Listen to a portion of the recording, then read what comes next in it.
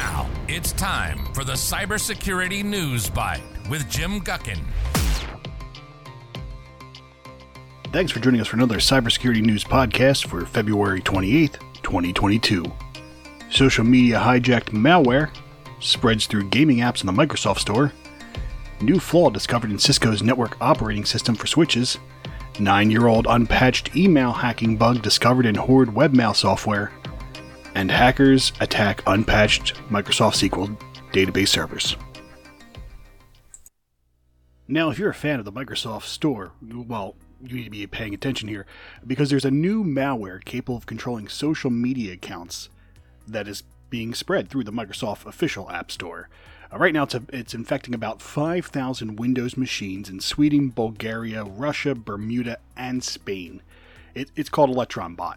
And the ElectronBot's actually a reference to the command and control domain that it's using in its recent attacks. While there's no official attribution of what group is doing this, cybersecurity company Checkpoint is suggesting that it could be based out of Bulgaria. So ElectronBot is a modular SEO poisoning malware. It's used for social media promotion and click fraud. It's being distributed by the Microsoft Store via dozens of infected applications, mostly games, which are constantly being uploaded by the attackers. Now, ElectronBot started as an ad clicker back in October of 2018. It was at the time used as a form of Google Photo app on the store. The malware is said to have undergone many iterations that equip the malware with new features and evasive capabilities. It's designed to load payloads fetched from the C2 server at the time it runs, making it a lot more difficult to detect because the malicious code isn't actually in the game, or the application is pretending to be an application. It enables attackers to modify the malware's payload and change the bot's behavior at any given time.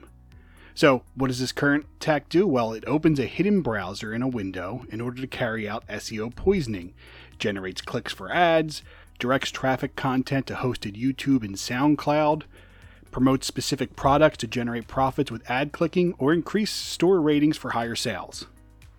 So, how does it actually work? So the users download one of the affected applications from the Microsoft Store. It loads the game, but also stealthily drops and installs the next stage, a dropper, via some JavaScript. It identifies any potential threat to itself, from software such as Kaspersky Labs, ESET, Norton, Webroot, Sophos, F-Secure, so any kind of antivirus or any malware it looks for, and then once it either evades detection or gets around it, it then proceeds to fetch the actual bot malware. Now, the list of game publishers and published malware-laced applications right now is as follows. It's called Loopy Games, Crazy4 Games, JoJo Games, Ashy Games, Goo Games, and BizCom Case. So if you have any of these applications, please make sure you get them off your computer and you do everything possible to remove it. And then just, as always, be careful of what you're downloading, because that can be what opens yourself up to stuff like this. Instead, these look like games, they play like games, they're games, but it's what's underneath them. And it's crazy that these malicious actors are going and keep re-uploading the games over and over again as they get taken down, showing that, they can kind of continue to beat the software. Because once you download it, you're infected. If you're using one of the Cisco switches, you may want to pay attention to this next one. Cisco has released updates for 4 security vulnerabilities, and the impacted switches are the Nexus 3000 series switches, the Nexus 5500 platform switches, the Nexus 5600 platform switches, the Nexus 6000 series switches, and the Nexus 9000 series switches in standalone NXOS mode, running Cisco NXOS software that may have the NX API feature enabled. So that's a lot of caveats for that last one. So let's talk about these. So the first one we're going to talk about here is CVE 2022-2650, which has a CVSS score of 8.8 out of 10. It's a command injection flaw in the NX API feature of Cisco NX-OS software. It stems from a lack of sufficient input validation of user-supplied data. So an attacker could exploit this vulnerability by sending a crafted HTTP post request to the NX API of an affected device. This could allow attackers to execute arbitrary commands with root privileges on the underlying operating system. Now, the second and third of these security vulnerabilities you need to pay attention to is CVE 2022-2624 and CVE 2022-2623. So 623 and 624.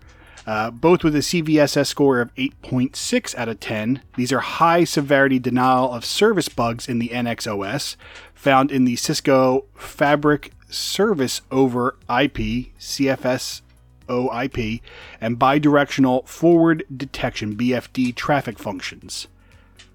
So CVE, I'm not going to read the whole thing, 2624, which was reported to Cisco by the U.S. National Security Agency, impacts Nexus 3000 and 9000 series switches and UCS 6400 series fabric interconnects, assuming that the CFS-OIP is enabled. Now, the other one, 2623, only affects the 9000 series of switches that have the BFD toggled on. And finally, for the final one, CVE 2022-2625, which has a CVSS score of 4.3 out of 10, so less severe. But it does have a denial of service vulnerability, and this is in the Cisco Discovery Protocol of the Cisco FXOS software and Cisco NX-OS software. It allows for an unauthenticated adjacent attacker to cause the service to restart, resulting in the denial of service attack. So if your switch is restarting, obviously you can't use it.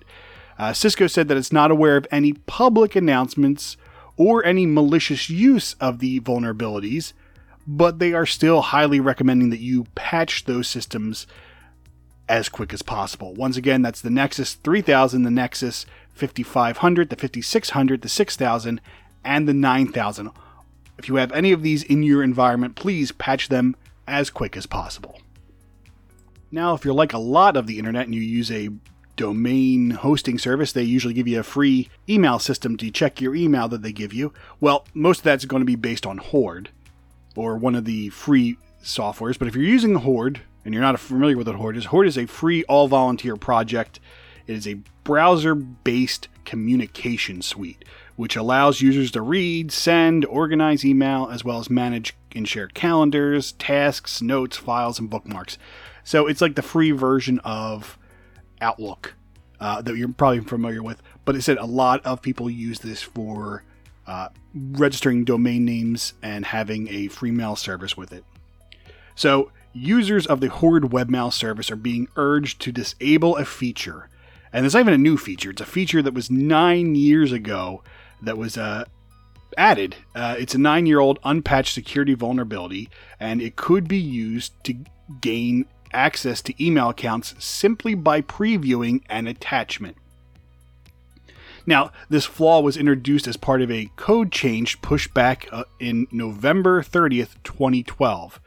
It's a cross-site scripting flaw, also known as a persistent XSS, cross-site scripting, something I apparently cannot say, that allows an adversary to craft an open office document in such a way that when it's previewed, not even open, just previewed, it automatically executes a JavaScript payload.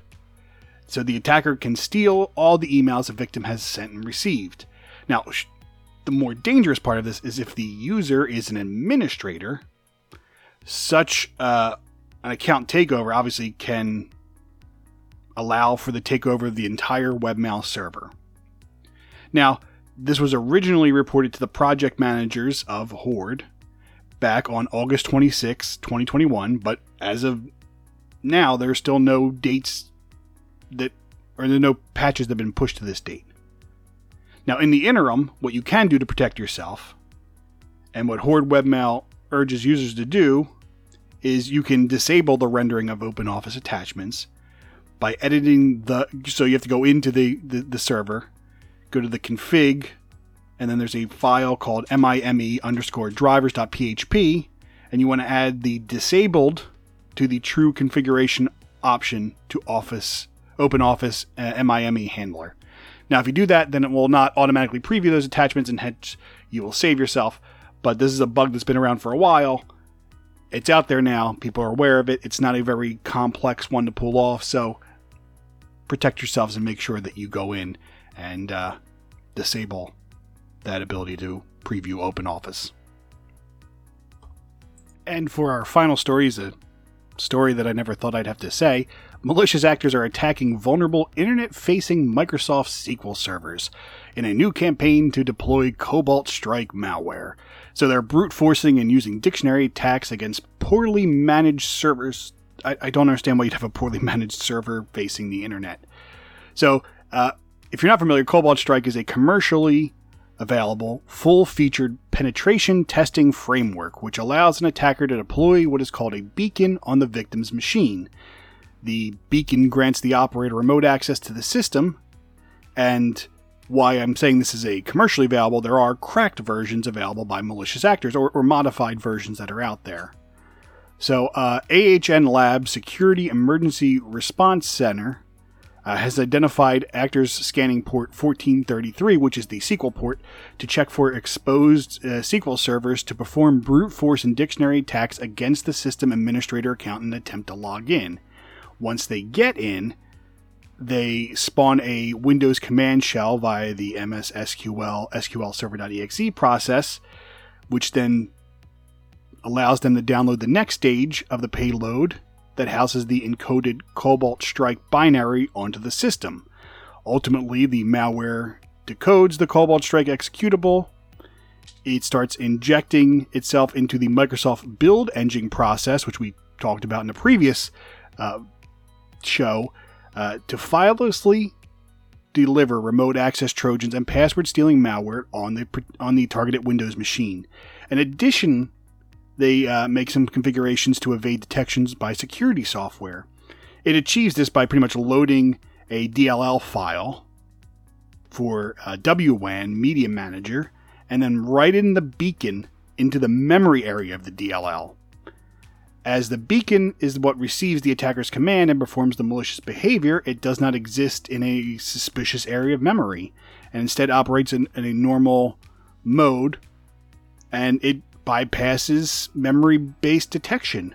So, I mean, one, if you have SQL servers that are facing the internet, I implore you.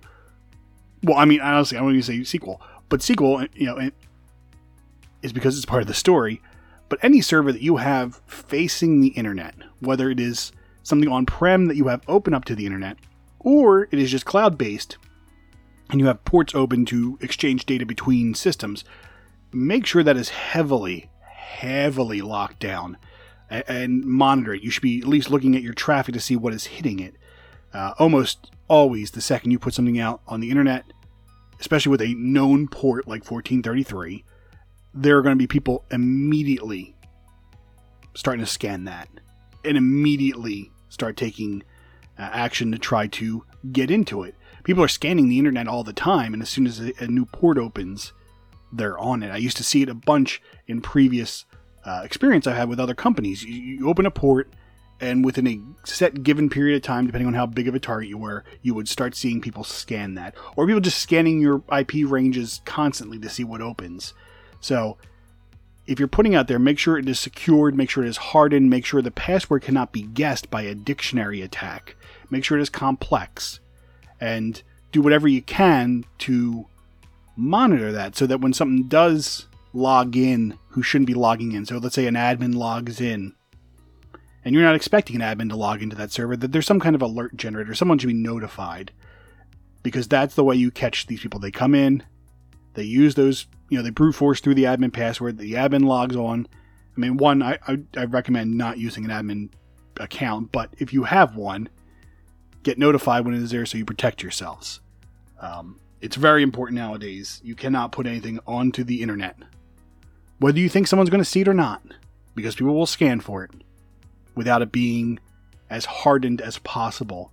And I understand that some things data has to flow, but make sure that is secure because someone will take advantage of it. You've been listening to the Cybersecurity News Bite with Jim Guckin. Learn more about our show at cybersecurity.newsbite.com.